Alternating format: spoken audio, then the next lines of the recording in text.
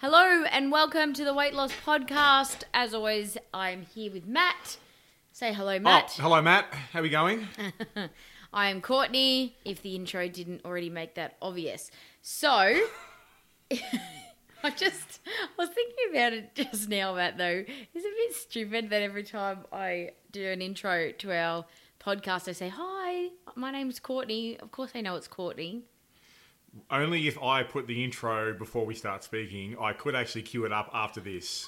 In fact, I think I will this time, actually, just to fuck around. Okay, done. Really awkward. So you're hearing this before we play the intro music just to mess with Courtney. I was upset. I didn't think I had what it takes. It took a while to admit anything was wrong. Diet and exercise sounded intimidating. But small, easy goals made it easy to start. Every situation is different. There are many paths to victory, but the end goal is all the same. This is the Weight Loss Podcast with Matt and Courtney, a couple who committed to a strategy and lost a combined 100 kilograms. When it comes to weight loss, you don't just need encouragement, you need a strategy.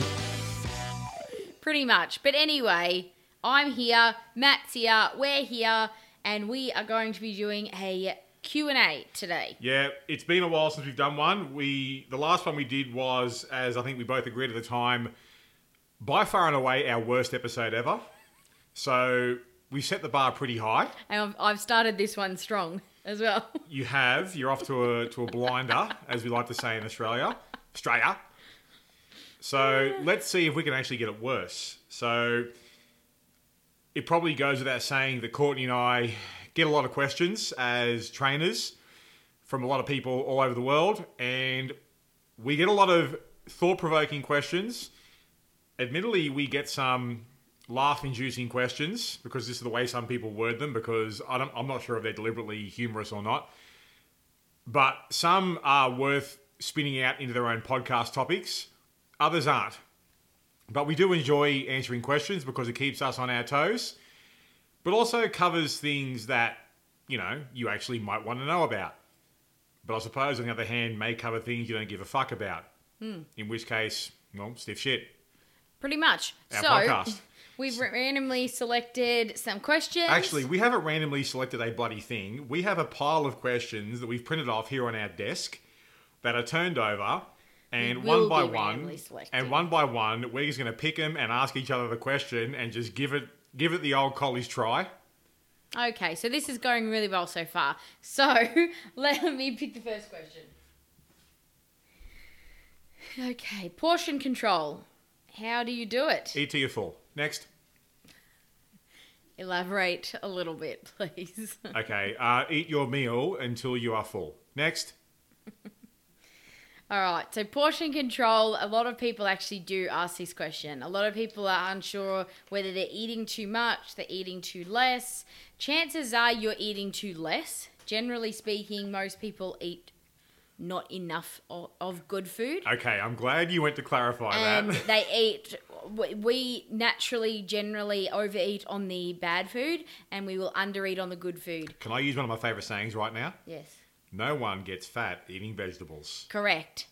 So, yes, you do want to limit your intake of the bad food. So, processed foods, the obvious really high shit. sugary foods. It's really, really common sense stuff. Well, assuming your goal is weight loss. Assuming your goal is weight loss. If it's not weight loss, you're listening to the wrong podcast. Yes. The marathon podcast is next down the list. Or the weight gain podcast. But in terms of us, yes, it's real common sense stuff. Really, you've got to limit the intake of processed foods, sugary foods, really, really high carb, starchy foods. You know, if you're piling your plate of those sort of foods, then you're going to fill yourself up pretty quickly, and you're also going to be doing your goals a massive disservice. So, yes, the saying is correct. You really can't overeat on vegetables. So, make sure you've got plenty of colour and variety in your vegetables. And or just on your plate in general. In your plate, and make sure that you've got some protein there as well. It's really important to have a source of protein in your diet. Doesn't protein make you big and bulky? Protein does not make you big and bulky. Like weight training? No. It doesn't damage your kidneys either. So obviously everyone reacts differently to different proteins. There's some people out there because of dietary or just ethical reasons choose their proteins in a certain way. That's fine. It doesn't really matter that much as long as you've got some sort of protein in your meal and it suits you and it suits your body, then great. But yeah, vegetables are definitely the way to go. Not all protein sources are created equally. We should probably just get that out there. But that is becoming an uber digression on the question. Correct. Portion control, if you are actively working on shoveling less shit into your face, which I would dare suggest is a good strategy for weight loss. Would you agree, Courtney? 100%. Okay. And you are looking to have more lean, unprocessed, natural, from the ground, off the tree types of food. Portion control is really a matter of, kind of eat till you're satisfied, just because, as I said, no one gets fat eating vegetables. Next question? Yep. All right, let's go. Oh, hello. If overtraining leads to plateau and increasing body fat, why do CrossFit athletes seem to be so fit but ripped at the same time? Because they don't just do CrossFit. Thank you. So Thank you. They're very different thing. CrossFit athletes at the end of the day are athletes. That's what they are. Are we talking though? Shall we say this question and the answer is related to CrossFit athletes at the high levels? Yeah, well, I'm talking about... The ones you see on ESPN. You CrossFit Games sort of people. And these are the people I'm assuming that the question is targeted at. And they are in ripping shape. These girls and these guys are in ripping shape. The thing is... They're elite athletes. They don't do CrossFit 365 days of the year. They do CrossFit style training sessions to get them ready for things like the CrossFit Games. We have a cat. We've got a cat. But they don't do it. They don't do CrossFit all the time. So they do running. They'll do just literally heavy weight training days. They'll do different styles of cardio days. I know like they do a lot of bike stuff. They do a lot of circuit stuff. So their training regimes are very varied to help them get ready for the games and to help them get into that shape. It's like if you look at the difference between the body type of a sprinter at the Olympics compared to a marathon runner. A sprinter didn't get a body like that just from running. So there's other training methods that come into it. That gets them to look like that. And obviously they have to train and eat. They have to eat to match their training. So in terms of the overtraining part of that, Matt, you could probably talk about how do athletes train a lot without overtraining. Well, the CrossFit athletes, much like athletes training for any event, are training to peak at a certain time. So let's say you have an athlete who's training to compete in the CrossFit Games. Fantastic. So the training, you will do general sorts of training to get your body to a certain strength level to then improve at the specific lifts and movements that you're doing at the Games. But like any event, you have to peak for it. So these CrossFit athletes, I can tell you, are not doing that sort of exercise at that sort of volume day in, day out through the year. They will break.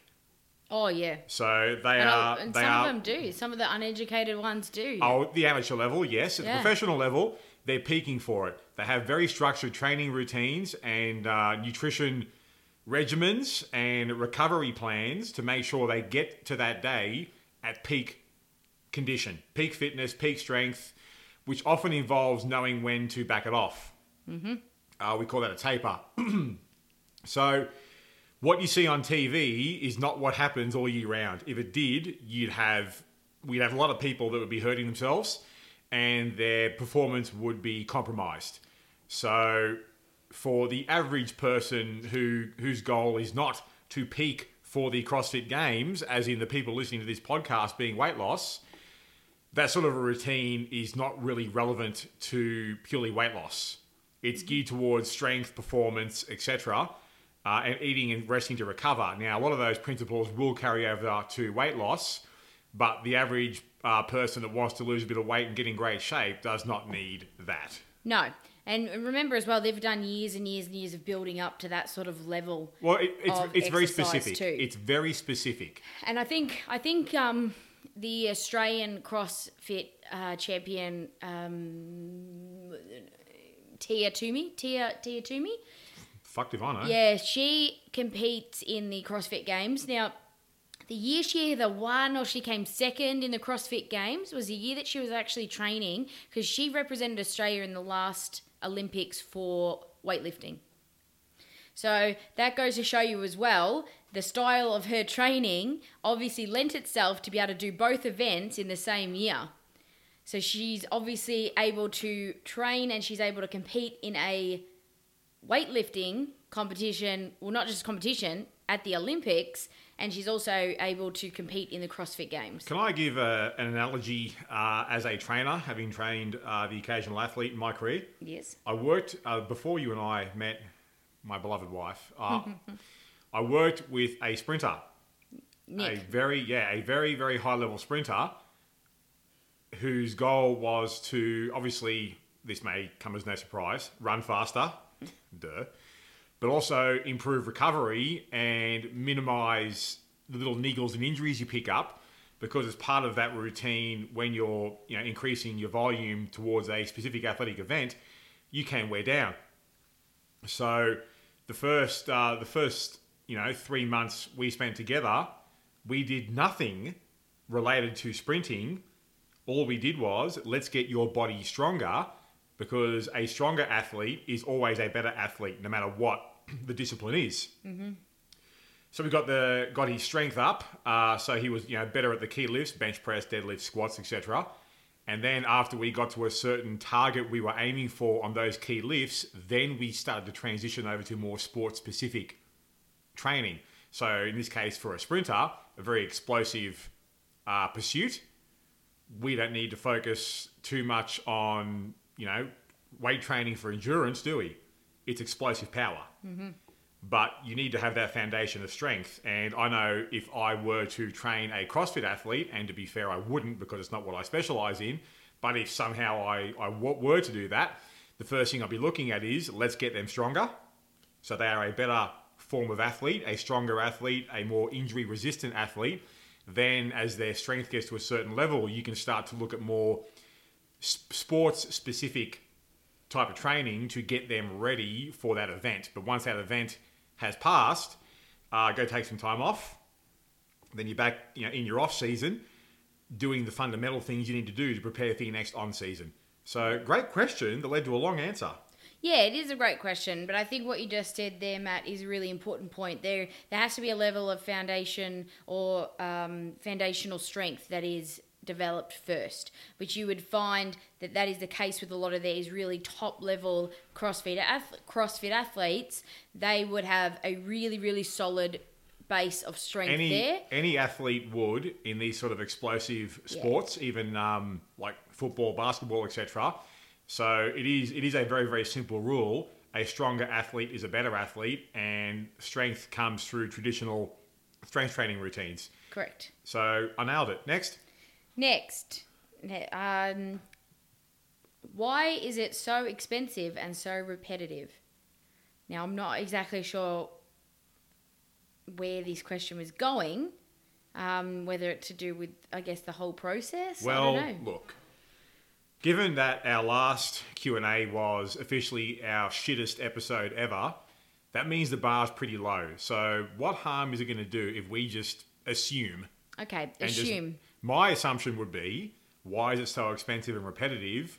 That might sound like the whole process of losing weight, i.e. gym, exercise, potentially healthy eating, and also costs of paying a coach, paying a trainer, etc. I'm going to actually, can you just repeat that question one more time? Why is it so expensive and so repetitive? All right. One of my favourite sayings is this: if you think it's expensive paying a professional, try paying an amateur. That's very funny. You know the whole, I can do it myself thing, that myth that we busted a few episodes back? Yeah. So here's the thing. Anything in life that is a service-based or involves, paying for something, there's costs involved. The thing is, whether you're paying for the drive-through at McDonald's or you're paying for a batch of fresh fruit and veg at the local market, you're still paying. I would then say that whilst to some people it may seem cheaper or more convenient to eat takeaway or fast food, you're paying a price in a different area. In that you look like shit, you feel like shit, you function like shit, and you hate yourself and your life. Mm-hmm. I used to pay that price. I didn't like it. Yeah. Wasn't it a couple episodes ago, Courtney, did I ask you to have it consider how much money you may have spent since we first met on, like, you know, training, good eating? I think that did gym come up in one of memberships? the episodes, yeah. The number would be astronomical. The number would be huge. But you would think it's worth every cent because of the course. pain you were in before you were investing money in that. Of course. And I like my life. So I would prefer to pay the money and to find the money or take it from other places and spend it on something that's going to make me really happy. But I think as well, the thing to remember is that everybody has a different idea of what's expensive to them. So there are different things you can do to help minimize the costs of, say, healthy eating. So you can learn to cook in batches. You can learn to use cooking methods that don't involve the really top premium cuts of meat, that involve maybe the cheaper cuts of meat that is still going to be really good because you can change the cooking method. You can buy frozen vegetables instead of fresh vegetables. I can vouch for that. You can change around your eating to suit. Now, I don't do that. I spend the money on fresh vegetables because I'm fussy. And you know what? That is a sacrifice that I'm willing to make. I'm willing to spend the extra money on food that I really enjoy eating because I don't see the reason to spend money on food I don't enjoy eating. So it's really a personal thing. If the money means more to you than the taste of the food, there are ways that you can buy and spend less money on healthy food. There is ways out there. It's just about thinking them through and actually making them work. So you can budget for that. Now, as Matt said, training. Why is training so expensive? Again, it's relevant to the person. It depends how much you put a point on having really good teachers to teach you the best way possible, so you don't have to rely on. The thing is, and that the sort of trainers, I think, the philosophy that Matt and I have always had was you'd rather spend the money once than keep on spending it. So I would rather spend a slightly higher price on something that I know that I'm going to learn, it's going to be done right, and then I'm going to be able to follow it on and continue on for the rest of my life, rather than spend a smaller amount of money, but the outcome is not going to be there.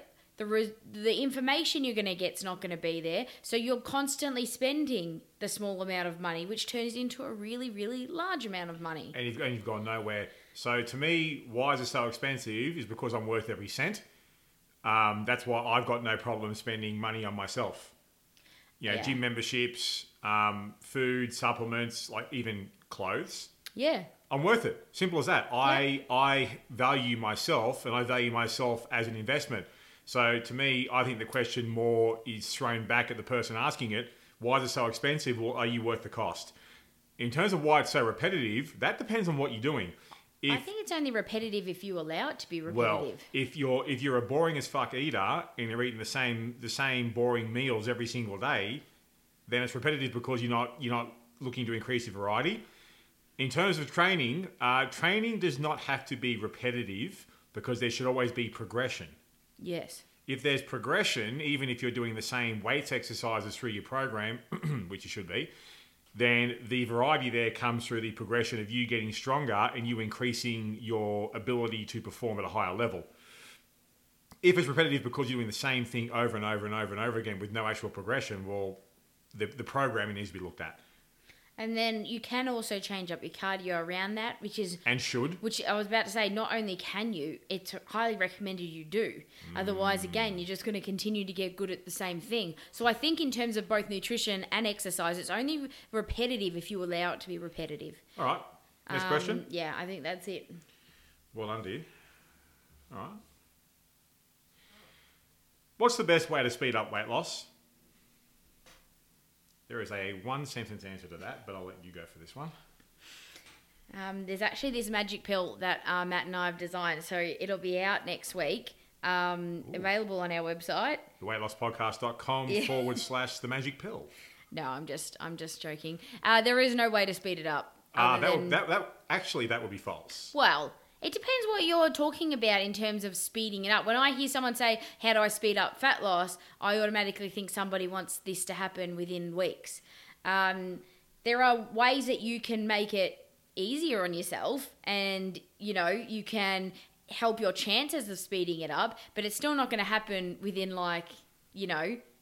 the 12 days that the magazine said it was going to happen in. So it's what your perception is of how to speed it up. So I can't get ripped in 12 days. Is that what you're saying? You can't get ripped in 12 days, but there are definitely things that you can do. All right, roll credits. This show's over. Fuck to this help shit. yourself. So Matt, what within a realistic sort of time frame, someone's got a realistic time frame, and they say, look, I don't want this to take 3 years. I want this to take maybe 1 or 18 months. How do I narrow that gap? What are the things that I can do? Okay, 1, eat less shit. Yeah, start there. 2, let's go left field and a sneak preview for an upcoming episode of our podcast, Get More Sleep. Yes.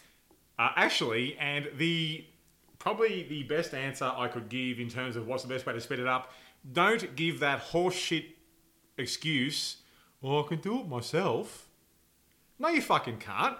Yeah. Because if you could, you would have. Get help.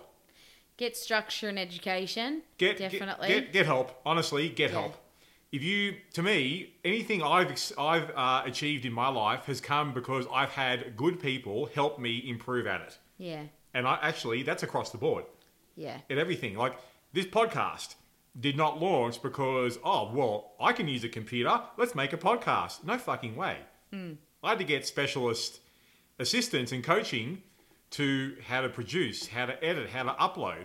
I'm not that fucking good, but it works. Doesn't catch fire every week. Yeah. But I had to get coaching how to be a trainer. Yeah. How to be a better trainer, as did you. Yeah. So get help. Next question, please. Oh. Ripping through these. Okay. We're killing it. Why doesn't anyone simply tell you about macro breakdown? Because that shit doesn't fucking count. Because the weight loss industry has a problem with numbers to begin with. I think people in general have Why a problem with are numbers. Well, this is the Weight Loss Podcast, not the People in General podcast. So, people in weight loss have an issue with numbers to begin with. They're already caught up on the scales. Oh, I just gained 400 grams. Oh, I didn't lose 10 kilos in 3 days. People are hung up on numbers to begin with. If you then start going into things like macro breakdowns and calorie counting, etc., you're going to add to the noise. I think it's the same reason why you don't calorie count. So I know the new thing. Back when I was growing up, calorie counting was all the rage. It still is. No one even spoke about macros. Whereas now it seems to be swinging a little bit and people are starting to talk about macros like it's this new U-boot thing that is like the magic pill that no one's ever speaking about. Swings and roundabouts, dear. Yeah, Shit comes it's the same. and goes. It's the same sort of thing. Now the thing is as Matt just said, you could easily do that. You could easily go by your macros if you wanted to. But it's the same thing with calories. You could easily go by calories if you wanted to, but you're gonna lose weight. But are you really going to do that for the rest of your life? Do you really want to calorie count for the rest of your life? Do you really want to macro count for the rest of your life? Do you want to be that obsessed about it that you were going to do that for the rest of your life? You've got a meal in front of you and you're not going to eat it until you figure out the macros that is in that meal. Hang on. Let me just shave this little slice off my chicken. Okay, I'm good. So that is it borders on the level that you get when you're talking about doing something for the rest of your life, where is this sustainable and is this going to lead to more obsessive behavior? And that is where that it does have the risk of doing that. I know macros come in really, there's a lot of athletes out there, or there's a lot of people that prep for competitions, bodybuilding competitions, that love to go by this. Well, they're not listening to this podcast. A, they're not listening to this podcast. B, I can guarantee they're not doing it for their entire year. So they're doing it for a short period of time. So for prep sort of time. So what don't get sucked into the knowledge of, oh, but this person counts their macros. That's freaking great for that person, but I can guarantee that person doesn't do it for every single meal they eat, for every single day of the week, for every single day of the year. Do you know why else we don't need to just talk about macro breakdowns? Why? Because we don't have to. No, that is the we big don't have answer. to. So you and I haven't done it. We've Don't know how to do it, to be honest. I could show you, but I know how to do it. We just don't need to do it. We don't need to. So you and I have had the results that we've had, not looking at that. We've had dozens and dozens and dozens of successful client transformations all over the world with none of that. Yeah. So there is more than one way to skin a cat, as the phrase goes. We just know, for example, with what Courtney and I do with our clients, they can lose a stack of weight, improve their health, improve their confidence, improve their life without having to do it. So in my mind, I like the idea of figuring out how little you need to do to get a result.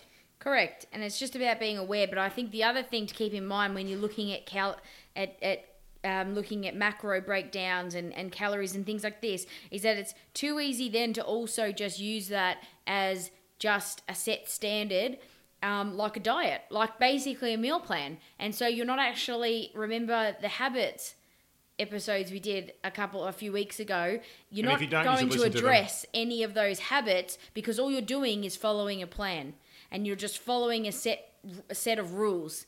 And so, again, unsustainable to follow a specific set of rules for every meal, for every day of the week, for the rest of your life. There is a difference between telling someone what to do and teaching someone what to do for themselves.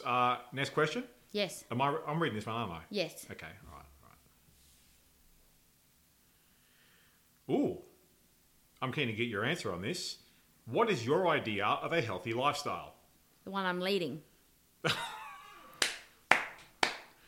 That's a wrap, folks. Show's over. Well, no, it is. A healthy lifestyle to me is having a balanced nutrition, day-to-day nutrition. So my nutrition day-to-day is very balanced. Do I still eat chocolate? Yes. Do I drink coffee? Yes.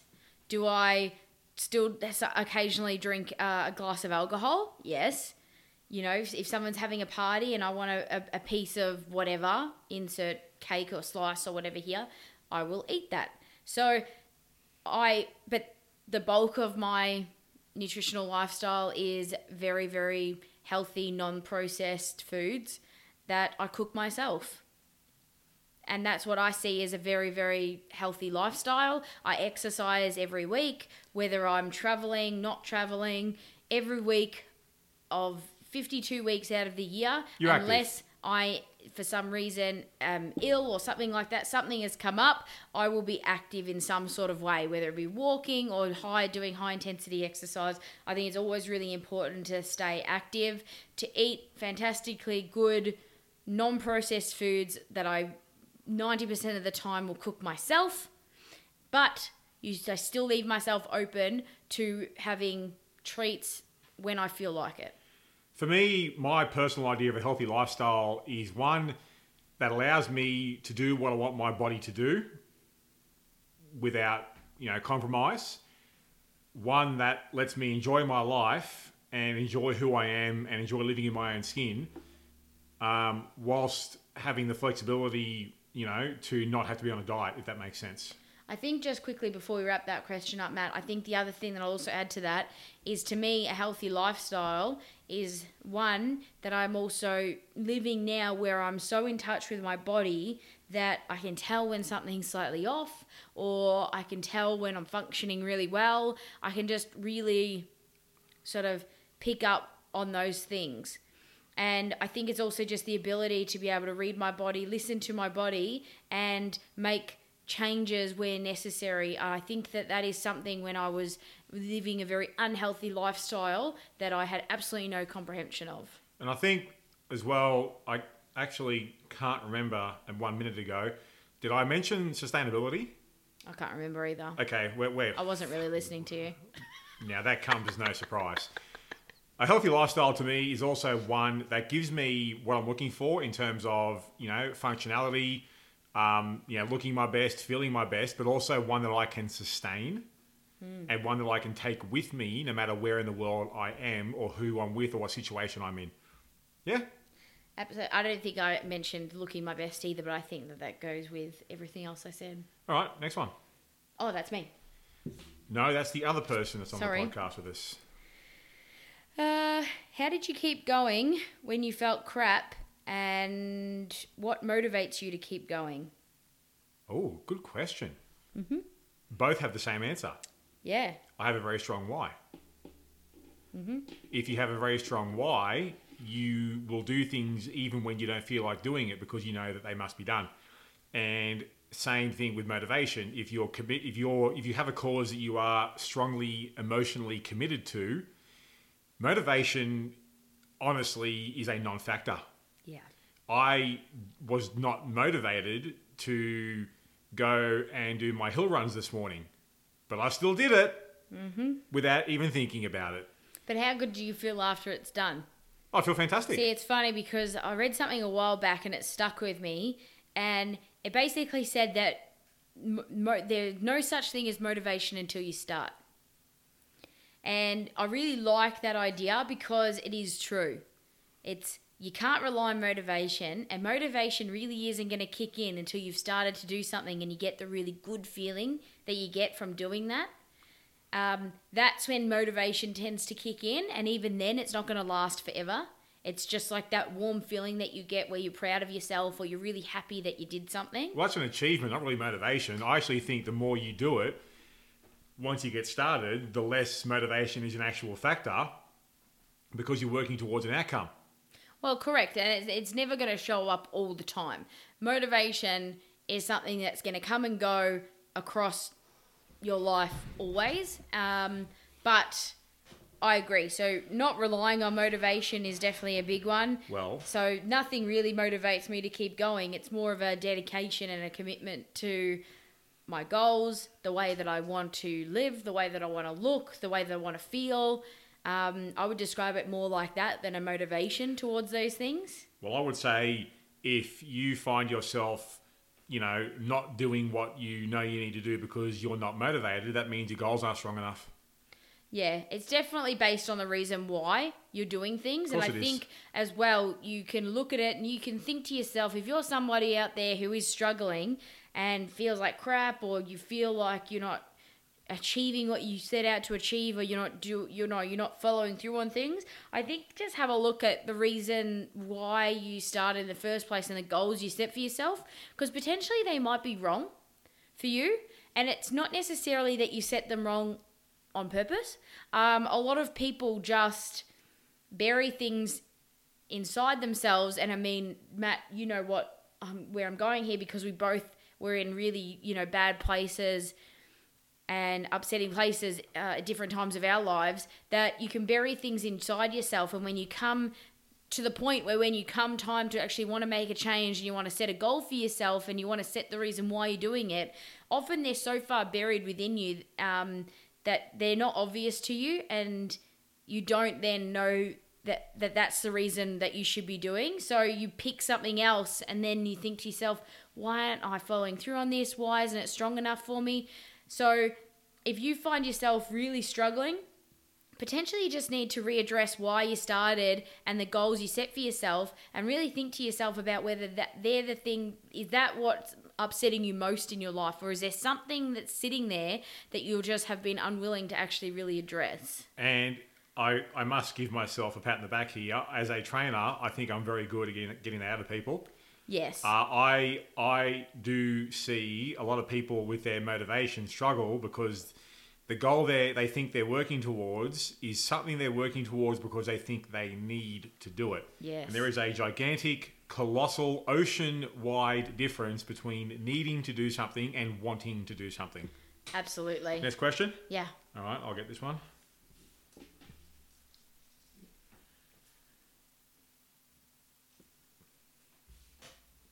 Hope I can grab it. Which exercises are best for tightening the abdominal area? It's a good question. Food prep. I actually knew you were going to say that. Yes. Actually, what you do outside of the gym makes a massive difference. Massive difference. Assuming that the question is with regards to getting rid of the gut, not I've just given birth to a child and my abdominal muscles have separation. That's a different answer. Yeah, separation is a completely different thing. Can I quickly answer the separation one? Yeah. That's where, like, I've worked with mothers who have recently given birth with that, and that's where you liaise with their specialist, or in this case, you liaise with your specialist on certain pelvic floor movements, etc., and abdominal movements that are going to help to rehabilitate the area and gradually improve that strength. Absolutely. If the question is related to how do I get rid of the gut, stop eating shit. Yeah, absolutely. That is seriously the best place to start. I mean, there's really no point if you're not addressing what you're putting into your mouth. There's really no amount of sit-ups you can do that's going to help you. So basically, you can tighten your abdominal areas doing exercises, but they're still not going to show through unless you start getting rid of the layer of fat that's on top of them. Weight training and eating less shit food have a really profound impact on your body shape and composition. Next. Why is it harder to lose weight as you get older? Great question. Yes. Now, this is documented proof. There is documented proof that it is harder because as we get older, our metabolisms naturally slow down as part of the aging process. Now, that can affect people pretty much in their 30s onwards.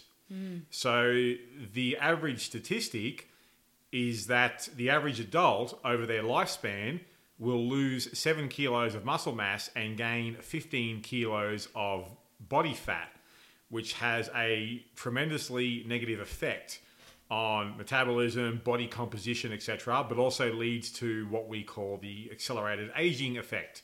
You know how people, as they get older, start to lose their ability to function normally. You start to rely more on, you know, walking sticks, walkers, etc., and then you get, unfortunately, you know, people taking falls, busting hips, busting knees, etc., are all things we would like to avoid as we get older. Yes. Now, it's not all doom and gloom. There has been research out there for a number of years now showing that you can actually build muscle tissue into your 90s, which almost by itself blows away the horse shit excuse of, oh, well, I'm too old.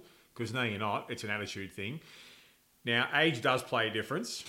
Now, I have worked with a lot of people in my career who are basically late 40s and up, even into the 70s.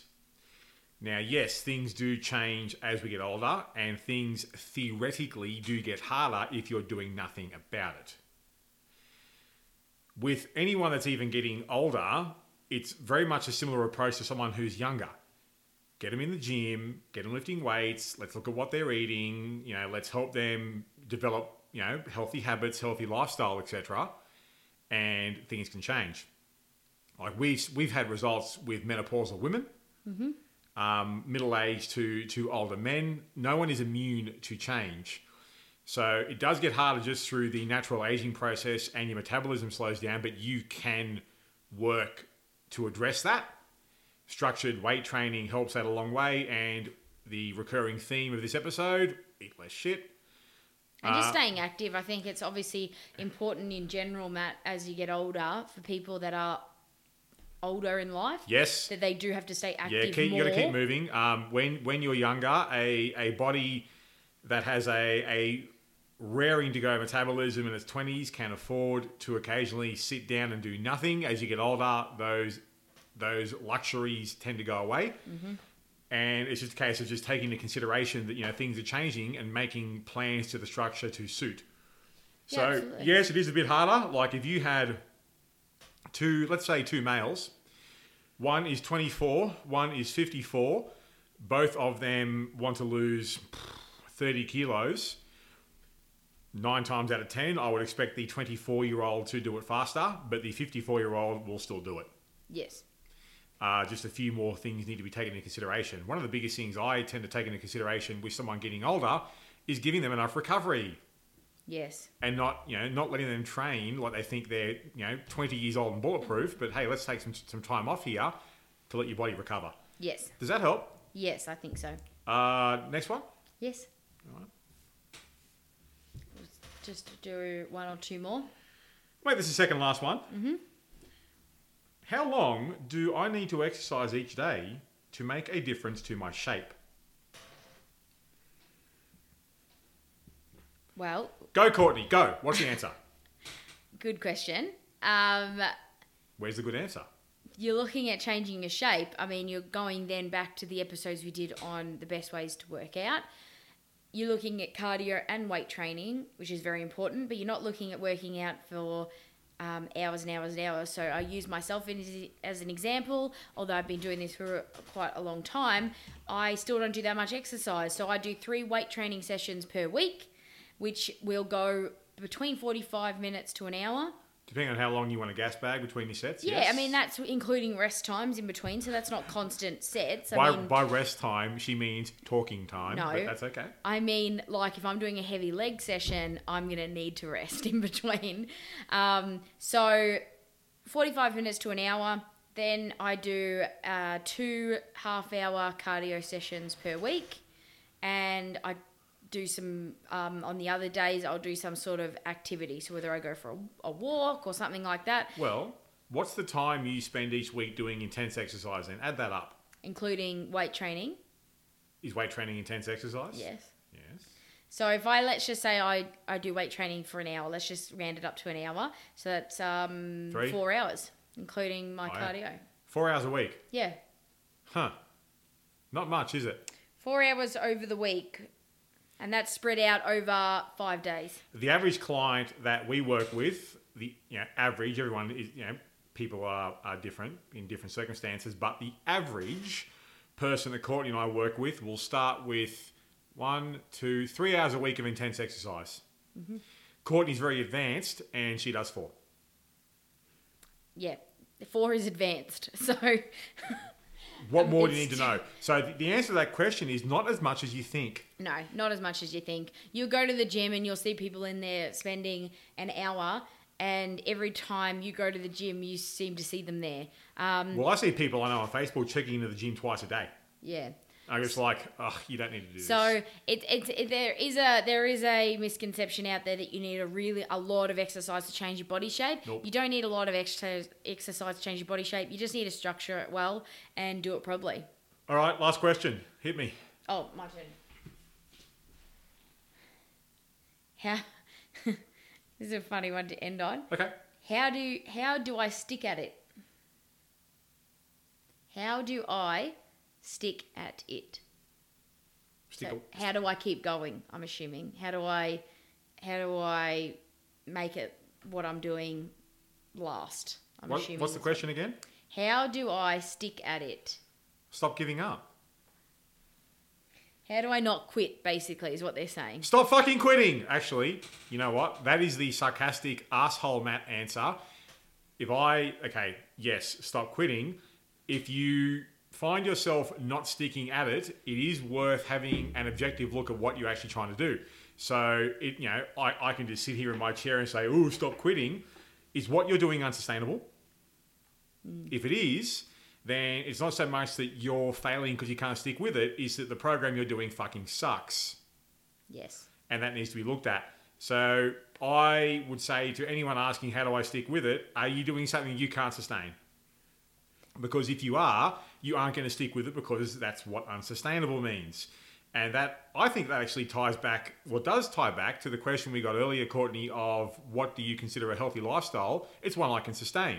Yeah. Because then I don't need to worry about sticking with it because I know I can. Well, not only sustainable, but it's also a lifestyle that you want to do. Well, there is that. So you have to actually want to do it, which helps with sticking at something. Yes, but I think if I'm being serious about this, my first response is a question of sustainability. Yes.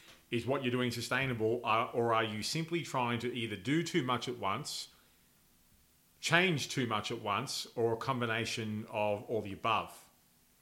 Yeah? Yeah, or you might be following a process, like we mentioned, that is unsustainable for day-to-day life. Oh, you mean like the soup diet that you're on for 2 weeks? Yeah. So there's a lot of factors into saying, well, how do I stick at it? Well, it depends on what you're doing, basically. And then if you're doing everything, you're saying, look, I've got a good structured exercise routine, I'm eating a really good balanced lifestyle, what then do you tell the person, Matt, of how do I stick at it? What are you working towards? Yeah, 100%. What's the goal here? That's what I would have said. So are you doing this just for the sake of doing it, or are you doing it because you need to do it? Or is there something you're working towards, or some sort of pain you're working to take away? Yeah. So to me, when I was getting into it, it was easy to stick with it because I was trying to take away the pain of not liking my situation. So maybe the answer to this question is why you're doing it. Yeah, I think as well, people... But also, sustainability is a big one, I've got to say. Sustainability is a big one. But I think as well, once you, just on the second note there, Matt, of are you doing it because you really want to do it, I think that it's funny because since doing this podcast and being in the industry that we're in, so people often ask us what we do, we share our lifestyle, what we eat, how we exercise. If we didn't do that, I would never think about it. I think there's a misconception that it's like it takes so much thought every day, or, it's a massive process, our routine. Hey, can you ask that question again? I've got the actual answer. Just 1 second. That I think that if we didn't speak about it all the time, it's just a routine for me. It's just become a routine. Someone once asked me a while back whether I take breaks, quote unquote breaks, when I am on holidays, and. You mean like do you go back to normal? Yeah, like go back to normal. And I had no idea what she was talking about until I got her to explain it. And I said, well, no, because this is my normal. It's become my normal. So the idea of, to me, of how do I stick at it, I think it's become to a certain point where I don't even think about it, really. Of course, you have days where it's hard or it's challenging or you're not getting the results that you might want, and you that makes it hard and challenging, and you're trying to figure out why your body's not functioning a certain way. But in terms of the actual just routine that I have, I don't ever question it because I don't even ever think about it, really. But anyway, Matt, how do I stick at it? Make it a habit. Well, it's probably just goes to what I was just saying. My routine is habit. That's probably why I don't think about it, because it is just habit for me to go to the gym. It's normal. Yep. I don't enjoy working out.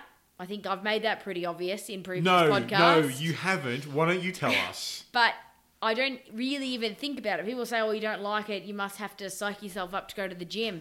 I don't even really think about it. You just go. I can vouch for it. She just goes. I don't think about it. I know I don't like it, but I don't even stop just to think about it. Like it's just something that I do. And tell me if you agree with this, is one of the things that makes it easy for you is because you know what the payoff is. Well, that is right. That is 100% right. The investment the reward's worth the investment. And I know that comes with time. It's the same thing with making your routine a habit. It comes with time. But I think when then you talk about how do I stick at it, you gotta remember that it is going to take time, but eventually the reward is going to be there. And just like anything else, once you start to see results and once you start to see reward for your effort, it makes you want to do it even more.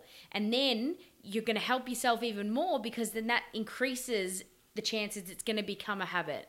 So I know I can sit here and say, I've been doing this for 5 years or whatever, that of course it's, easy for you to be a habit for you now, but I would call my routine a habit for a really long time. It's not something it's just happened.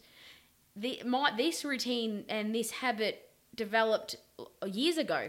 For me. I think what also helped with you getting into it early on was I didn't give you too much to start with. Correct. But then I think as well, early on, you're right though, with the results. I started to see results. Within that first 12 months of starting, I saw results. 12 weeks. I felt results. 12 weeks. So first 3 months, I started to see my body change. Obviously, I wasn't anywhere close to reaching the goal I set for myself, but I started to see things change. You were taking steps forward all across the board. And that is the biggest thing to always remember. And that's where you go back as well. Listen to our podcast on recognizing and celebrating small wins, because it's those things, I can't beat my drum about those enough. Those things are so easily overlooked by us. We overlook them all the time. And so it's so easy to get into a headspace that's negative. So whenever you talk as well about how to stick at it, celebrate the small wins. Have a look at what you've done along the way, because having that satisfaction and that sense of achievement for our brains, it just reinforces to your brain why you're developing this as a habit. That would be episode 61 of this very fine podcast at theweightlosspodcast.com. Cool. Anyway, I've spoken for enough. That was a very zen answer. Well done, dear. You've become a full Jedi. I will present you with your lightsaber once we're done. And the Jedis, they get to move shit around without having to move. How good would that be? Cool story, bro. So you can email us at podcast@theweightlosspodcast.com, or you can message us through our Facebook page. You'll never guess it, The Weight Loss Podcast. Yes. If you have any questions you'd like us to add to our random Q&A for the next time we do this. And please feel free to deliberately try and troll us, because any questions you think might get us started on a rant, go for it, because I like to stir my wife up. Obviously, as well, with these questions, we try not to spend too much time on each one of them, because we want to get through as many as we can. And we fail miserably. But in saying that, if we did mention something today's episode that you want to hear us elaborate further on, then please let us know that feedback as well, because we're more than happy to do whole episodes on topics. We just want to make sure that the topics we're doing are something you guys want to hear. Basically, what Courtney's saying here is, oh my God, please talk to us. We're so lonely. Podcast at theweightlosspodcast.com is where you can help us with our loneliness. Yes, absolutely. On that note, let's call it a show. Courtney, well done. High five. Boom. High five to you. Boom. Speak to you soon. Hope this has helped. If it hasn't, stiff shit. Blame Courtney. Bye. Bye. Get more free tips, listen to previous episodes, and contact Matt and Courtney at theweightlosspodcast.com.